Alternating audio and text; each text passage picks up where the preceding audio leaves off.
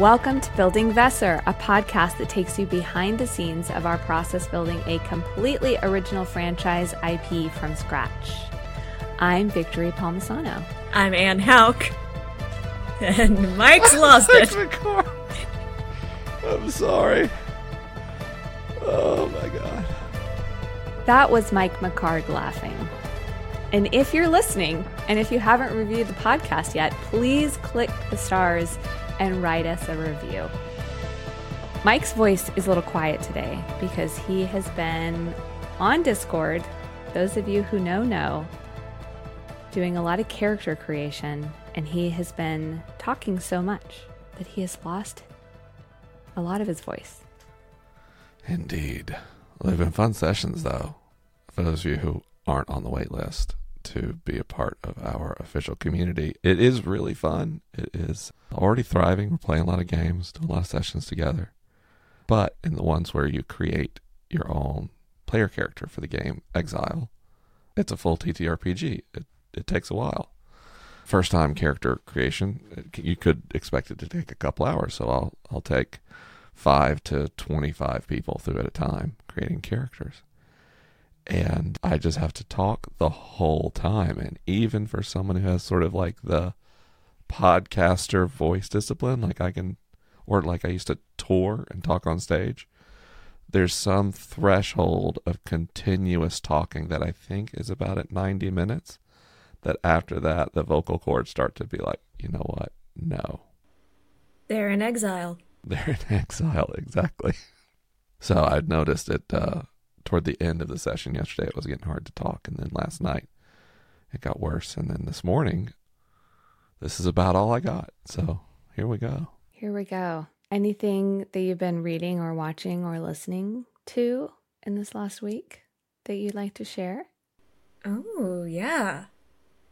So every once in a while, like in a break between watching something, we'll go back and try to find things that we should have already watched, but just haven't. And so this past week we've been watching through The Haunting of Hill House, which was very good. It's on Netflix. It's based off the book of the same name by Shirley Jackson. There's 2 movies called The Haunting that are also roughly based from the book, but the plots are very different. It was a little confusing going into it, expecting the plots to be similar, and they're just wildly different, but it was phenomenal. As someone who gets nerdy about like art direction in shows, the use of color as a storytelling thing or like fabric textures was just so enthralling the whole time. And it was one of the few things that I think at the end, both John and I were tearing up, which we normally like not completely emotionless watching things, but we're not normally ones who tear up watching something. So, very good. I actually ended up in a very similar genre, and that is things I should have already seen but haven't. I don't watch a lot of TV because my family likes to watch things over and over, like shows, kind of for comfort, and I like to watch things I haven't seen before. And occasionally I can convince Jenny to go on a voyage with me into some new type of programming. And so I did that twice since we recorded last. I saw a movie I've wanted to see for years and years, which was Moneyball, which is a pretty old film about baseball, but it's kind of held up as a gold standard for screenwriting. And watching it, the reputation is well deserved. And then we also watched a little show called Veep that we've never seen. And so we watched the first 2 episodes, and I expected the sort of like super dry irony, which was excellent. What I didn't expect was like a stunningly accurate portrayal of how power is brokered in Washington, D.C. Like the fidelity of that for a comedy, kind of like they did a better job of that than most dramas set in the same place do. And it really made me want to watch like the entire show, because a lot of people probably don't know this, but I've done a not insignificant amount of lobbying on Capitol Hill, and have been, when I was watching the show, I was like, oh, I've been in that building. I've been in that building. I've been in that building. And so it was like kind of funny to see so many things, like the vice president's office and like cheap office furniture huddled in the next room you have to go through to get into the like ornate chamber. Like it's just all perfectly weird and so Washington D.C. So I really, really am enjoying that show. I'm so happy. I have been wanting you to watch Veep. That's for why years. I did it. That's why I did it. And so I tend to like, it takes a long time, but there are people whose reputation I kind of trust absolutely on creative media. Victory is one of those people. But then people say, hey, have you seen blank yet? And I'll say no for years because I haven't. And then finally I'm like, okay, I have the opening on my time inventory to sit down, and because I will not watch film or television halfway. Like, there can be no other noise, like all phones down, like we are either watching this or I want the TV off.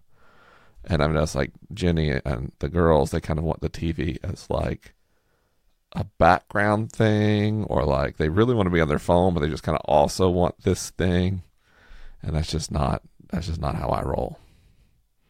I treat my home theater like a home theater. Many people don't treat the theater that way. It's been a real problem for me seeing films in theaters now because of that very dynamic. And it, like, one phone coming out of a pocket ahead of me is like a helicopter search spotlight in my face. It draws me out of the experience. And yeah, I wish there was like there were theaters that were basically called like casual viewing and then serious viewing. The serious viewing is like there's a code of conduct and you'll get ejected. And I would love that. Cinephiles here, casual consumer here. yes, just put couches in the casual theater. Just like make it clear. It's just a big living room. Unless there's fancy, cool-looking velvety couches in the other room for vibe setting, because that sounds fun too. I'm into that. I like a high back chair with arms. It might not surprise people with the TISM, pretty particular about my movie going experience. And so if I walk into a theater and it's not like quite right, I have been known to get a refund and not watch the show. I will say the comment on the high back chair is spoken like a tall person. That's true. I've noticed like there's a lot of couches that I find like painful to sit in that Jenny loves, and it's because she doesn't like fold over the top of the couch like I do. She tries to lean back. Or you don't have the back of the next row of theaters hitting about right here. Well, that's the incline of the theater should fix that. So if the theater has high back chairs and anyone has a viewing issue, in my mind, that's an accessibility issue in the design of the theater. Yeah. And they made poor architectural and design choices and didn't test their layout rigorously enough for something that's going to be used that well. So I want high back chairs and stadium seating. So yeah, otherwise I can totally see the high back chairs being an issue. But if there's low back chairs and I'm sitting there, you're still going to get my bald spot just reflecting the light of the like projector. A horizon in front of the screen. Mike, you and I went to a movie a couple months ago now. It was a secret that we can't say what it was. But we did not discuss your opinion on the architectural design of the theater. B+. Stadium seating. High back chairs. I was quite comfortable. I'm also kind of like real picky about the calibration of the sound system and the projection as well. And I was frustrated in that early on some of the projection was like a little bit out of focus, and the lighting was also slightly uneven. It vignetted toward the edges, and at first I thought that was like a cinematic choice, cinematographic choice, cinematography choice, cinematographiatic. I don't know how you conjugate that. But it was just the projection, and then also the rear surrounds were too hot. Calibrating these things is actually not that hard. I don't understand why it's ever wrong in any theater. Like, you just need a reference microphone, and then it's like super easy. Fail on their part. A total fail. I could walk into any theater, very little prep, and calibrate the audio to specifications.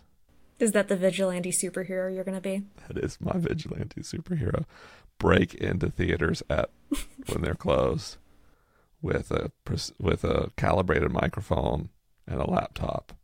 Hack into their sound system, play the audio, sample audio I need, do the analytics and heuristics, make the adjustments, and then leave. See, now I'm just picturing someone coming in with like the flashlight, and you just in the corner like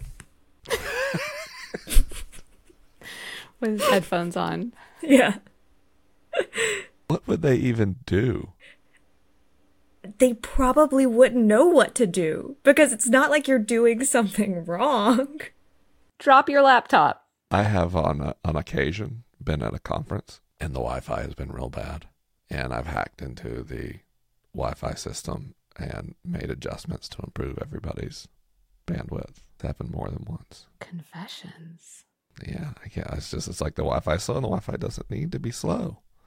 It's almost always that they have the transmitter power too high, and so the access points are trying to shout over each other because the signal fields overlap too much. Yeah, your ability to hear is detailed, is remarkable, and I do think it's the TISM. It's the TISM. Daniel, my husband, also on the spectrum. 2 nights ago, the baby's noise machine was on, which is like rain, and it's all I can hear. And he came in looking like a hawk around. And I'm like, what's the matter? He's like, do you hear the buzzing? Do you hear the buzzing? And he's running around the whole house, and he could hear the battery in the smoke alarm was making a very faint buzzing. I was just like, wow. We have a light bulb that sometimes I walk up and unscrew because it's making a coil whine that bothers me. That is very painful for you too. No one else hears it. And I'm like, I can hear this 2 rooms away and I can't think. It's awful. Yeah. Well, what I have been listening to this week is dusting off some old records. Nice. Now, do you mean like records? Records. Or do you mean, wow, records. awesome. Yeah. The baby has learned how to press play on the record player. So she thinks it's the best trick in the whole world to turn it on. And this week we've been listening to Irving Berlin piano, a very old composer. That's not what I expected. The 40s, I think, maybe 30s. It's beautiful. And so we just dance around that, and it's sort of the background to our lives right now. We'll do like a week at a time with a record. The renaissance of physical media just keeps going. Macy is buying CDs. Madison's already kind of a vinyl buff, but Macy's buying CDs because apparently CDs are kind of coming back in, which they should. I think, inarguably, for opposite reasons, vinyl records and CDs are the best mass market music formats that have ever existed. Both are far superior to the digital streaming we tend to do now in terms of sound quality and fidelity. Obviously inferior for portability and convenience, but yeah, I really love people getting more into physical media again. I love it. Such a part of my childhood. And I have all my records from my parents. I kept their record collection. So this is the most hipster thing I'll ever say, but I like that physical media encourages you to take music more seriously. Exactly. Because there's an architecture to the entire experience that isn't possible without some level of attention, which is very different than saying, hey, digital assistants, play some chill vibes or whatever. Mm-hmm. Totally agree. Well, we got some questions that we're going to get into. Are we ready for this? So ready. Okay. By the way, I feel like I sound like just no energy. I'm enjoying recording the podcast. You sound no energy, but it also sounds like you're in like a smoking robe and an ascot, and you're sitting with your brandy, just kind of talking at a low vocal fry. I do like brandy. If normally you're coming in with like the radio voice, now you're coming in at like the late night smooth kind of ASMR vibes. I thought you were going to say smooth jazz. I have a better ASMR smooth jazz voice than this. This is just there's too much rasp here. Anyway. Sean asks, this could be good for the podcast. Do the people of Vesser have any guesses about how many Titans there are in the world? Do the Titans have any sort of organization or government? How often would Titans team up together or fight each other? I love that question.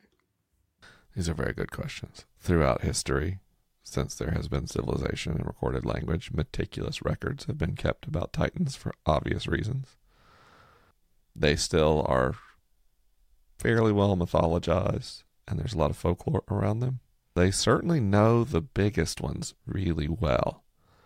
And there are just in terms of it's a big planet, and they don't live on all of it. They just live on one continent. But they only have a historical understanding of a handful of kind of the mega Titans, the biggest ones. Smaller Titans come and go, though, on maybe not in an individual's life, but certainly in a few generations. Titans do die and new Titans do rise. And so they would, depending on who you ask, there would be opinions that varied on how many Titans there are in the world. And that would be between a few dozen and low hundreds of Titans. It's not always clear from the perspective of Hesh when there's a Titan encounter, is it a single Titan or is it multiple Titans? Because some Titans are pretty weird. Some Titans, their form changes significantly over time. Do the Titans have any form of organization or government? No, other than might makes right. So the very biggest Titans, the other Titans flee in front of them, which relates to the final question here of how often would Titans team up together or fight each other. They fight each other all the time. There's nothing a Titan wants to eat more than a smaller Titan. It's a lot of calories. It's a lot of imminent potential to be consumed in one sitting. The danger with eating other Titans, though, is the danger that predators face eating other predators. Predators have weaponry and can hurt you. But for Titans, imagine a world in which there were only predators, kind of more like the ocean than terrestrial ecosystems. In the ocean, kind of everything eats everything. And so that's the dynamic with Titans. Like, in order to get a good meal, you're going to have to risk some injury in the process. So they fight all the time. How often do they team up together? Not a lot. Not a lot. Even when they're intelligent, and not all Titans have any meaningful intelligence. They're not terribly prone to cooperation because every Titan is kind of a one of one. And how do you get close enough to converse? Think about like the danger that happens when, predatory arthropods mate. Like male spiders usually have to do a dance to be like, hey, I'm not prey. And it works sometimes to get close enough to a female, and then they still get eaten a lot during or after mating. So Titans have a similar problem of like getting close enough to communicate. It's very easy for things to escalate into conflict. On a slightly similar note with that too, we've discussed the fact that smaller Titans they're a huge threat to people, to Tor effects, all of that, but they are essentially on the run from the larger Titans. And so it wouldn't be unheard of that a smaller Titan might use some of the defenses that have been put up by civilization to keep themselves safe. Yeah, true. I mean, you could have a Titan with intellect figuring out like, oh, hey, the big guy can't get past this. So if I huddle up here, that's safe for me. And so you'd have instances of, maybe a Titan not directly attacking some civilizations because their focus isn't on that right now. Their focus is on survival. Where once the big Titan moves on to another prey or something else happens, then they notice like, oh, there's this nice little food source right here.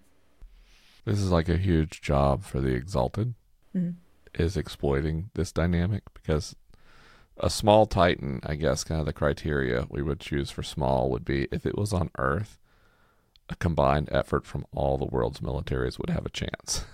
That's a small Titan. There's no chance it's a Titan proper. And so some Titan attacks are a relatively small Titan fleeing a big Titan and in desperation trying to get through Hesh. But then other times the Exalted will try to wrangle other Titans by baiting them closer during a Titan attack to turn a Titan attack into a Titan battle where the Titans retreat afterwards because they've been hurt from fighting each other. So that's one tactic the Exalted use to save the day. Yeah. And with that, it's also in their best interest with this Titan battle to bait them away from cities. Because if a Titan were to perish, on one hand, that would create incredible resources for people to be able to use, explore, document. On the other, much like with the ocean, when you have a whale carcass on the bottom of the ocean floor, that is a giant feast waiting to bring other things in. Caitlin says, one more for today, LOL. I've been dreaming about Vesser stuff while stuck in meetings. How often would emergent folks be born or hatched into a nest? Is it uncommon to have multiple siblings become emergent, for example? Does the likelihood increase if it's in your past lineage, like having twins, or is it just totally random? So I forget the exact percentage, so Mike, I'll need to count on you for this, or the ballpark percentage. We've actually been discussing pretty recently that creatures on Vesser, say, take humans for example, aren't Homo sapiens because we don't have the genetic potential to become emergent because it doesn't exist. So for humans, for the Torifex, for the Runja, this is something they are genetically capable of doing, which means absolutely if that has already presented itself in your family line, there is a higher potential for that. It's kind of similar to when you have a child with red hair. It's more likely to come about if you have, other people in your family that also have that trait, but you can just have it pop up like as a surprise of, we didn't know this was something, that's stored in our family line, but it is and it's here. And you can imagine too that families that are more likely to present emergence might also have a different view on it because it's something that they are used to handling generationally. The Vahashat don't know what genetics are, and they don't do cohort studies. But if they did know those things, then they would uncover that if you track over the lifetime of babies born in a single year, between 0.25% and 3% of those babies would express imminent ability at some point in their lives. And the reason for that variability is there is a genetic component to have imminent potential at all, and then it requires epigenetic activation for those genes to express. So there's a big environmental component, many environmental components that are unknown to the Vahashath that make people emergent. So what that works out to is that at any given time, typically between 0.75% and 1.5% of the population is emergent. And I want to be really clear, of the human and Runja population. These numbers are different for the Torifex, and humans and Runja do not know how many Torifex there are. On top of that too, if say they were to pioneer the field of genetics, they would have a really hard time conducting a study, not only because they don't know how many Torifex there are and exactly what the behaviors of them are, but because Exile, which is one of the predominant civilizations that's still standing in the world as is, is imminently suppressed. So there are people who grow up there who have eminent potential, and it might even manifest, who don't know it because they are living in this suppression field. And so that would kind of skew any metrics as far as ascertaining how many babies born are doing this. And it also gets harder too, because as we've mentioned, it can emerge at any time during a person's life. So you could be looking at early childhood or like well into seniority. Someone could be like, oh, I guess I can do magic now. Elijah Enneagamer Svoboda asks, hello. First, I want to emphasize how much joy I felt upon discovering this podcast and work. I've been a fan of your work for a long time now, and hearing your voice moved something in me, all the more when I learned that it was in the world of TTRPGs. As a long-term GM myself, I cannot wait until any sort of playtesting becomes available and have at least one or two groups who are excited as well to engage with your world and your system. Second, I wanted to ask about the action prong of Exile. You referenced 3 forms of play in one episode: exploration, fast-paced action, and social intrigue. As a GM with a group of players that have opposing desires, role-playing versus combat, can you speak more to what fast-paced action looks like in Vesser, mechanically and or narratively? This is a more TTRPG question, so if you're unable to speak on it, I totally understand. I would also love to hear more about the day-to-day average life of those living in exile. Thank you so much for putting this work into the world and bringing yourself along with it. I can't wait to hear more. I have many thoughts. Anne, you want to go first, or should I? Sure. I think one important distinction to make here is when we say one of the main prongs is fast-paced action, and one of them is exploration and the other is social encounters, combat can occur in all 3 of those. That's one of the main things we wanted to make sure that we were setting up when we're building the game, is combat occurs in all 3 and RP occurs in all 3. So you could very much have a survival situation that turns into initiative and combat, or fast-paced action that turns into initiative and combat. It's just kind of the lens that you're coming at it with. So as far as balancing table desires, I think it's something that you can definitely make something that's combat heavy and mix in social combat and traditional, D&D fighting things with swords combat. There's also the potential for terror encounters and the horror lens with there. But the one thing we wanted to make sure is that all of these held equal potential for role-playing as well. And that's something that's really nice with the system that we started out with, is our game is built off of the basis set by Cypher. And Cypher, unlike D&D, doesn't really work on the idea of like, oh, I cast Fireball, and that's my action. It goes much more into you describe what you do, and there's mechanics that support it. There are of course special abilities and things like that, but most of them are flexible, that you can use them however your personal playstyle kind of fits with. So even just in combat, there's the opportunity to get a lot more flavorful with it, to start to narrate and role play through exactly what you're doing in a way that I think gets kind of limited by some TTRPG based systems. So yeah. Yeah, same. The big thing is initiative doesn't even necessarily mean combat in our setting. Yeah. It just means things are going fast. And I would kind of add, combat's not usually to the death. Somebody's going to run away before they die, which is frankly more realistic, although less video gaming. Day-to-day average life of those living in exile, expeditioners train with each other.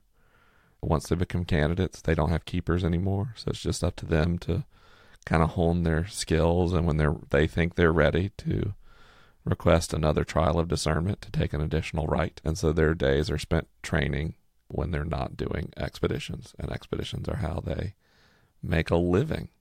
Although some people, and after you've been expeditioning for a while, you get good enough at some other trade to do that instead. like crafting eminent tools or weapons. And that's for emergent people. For the non-emergent people living in exile, you have all these expeditioners bringing in resources and artifacts from Alatheuk. That stuff's got to get back to Hesh. And so it's a true port town. Things are being stored and packed because sailings are relatively rare. And they're oriented towards identifying what resources have the most priority to go back to Hesh.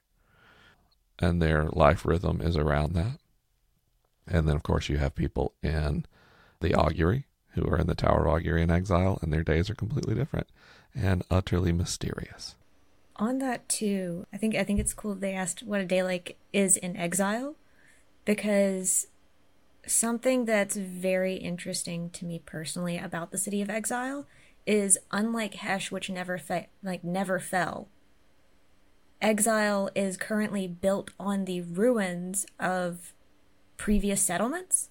And so you have people going about their everyday life in this kind of smorgasbord of architecture, setup, levels of civilization.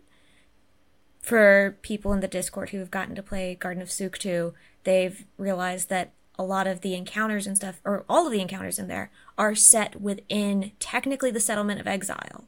There's ruins, there's flooded caves, there's lots of different places that are technically in exile that very much feel sort of wild and adventure-y. And so with everyone who's living in this place, it's partially, the normal town you would think of. There's a thriving market economy, there's agriculture, there's things like that, but they're also existing on the borders of the wild. And for a large majority of the area that is within the borders, it is very wild. And so you've got people who, as opposed to Hesh, where things are very civilized, very sort of refined, they're dealing with a lot more natural things going on. A lot higher frequency of creatures, titans obviously, but their lives are much more interruptible by where they're at. Well, that does it for our questions. Any other thoughts? Those are good questions. Those are really good questions. Excellent questions. I think that's been really fun, getting to hear questions here and also on the Discord, is what people are attracted to in the world, like where they gravitate towards. It's been really fun. And on that note, if there's anything else you're curious about, whether it's a small detail in the world, in the game, for upcoming media, please let us know. You can drop a comment on social. If you're on Discord, there's a channel specifically for that. And then if you would like to email Mike directly your questions, you can email mike@vesser.com. That's mike@vesser.com. All right, join us next week for more Building Vesser. Thanks for listening, everyone.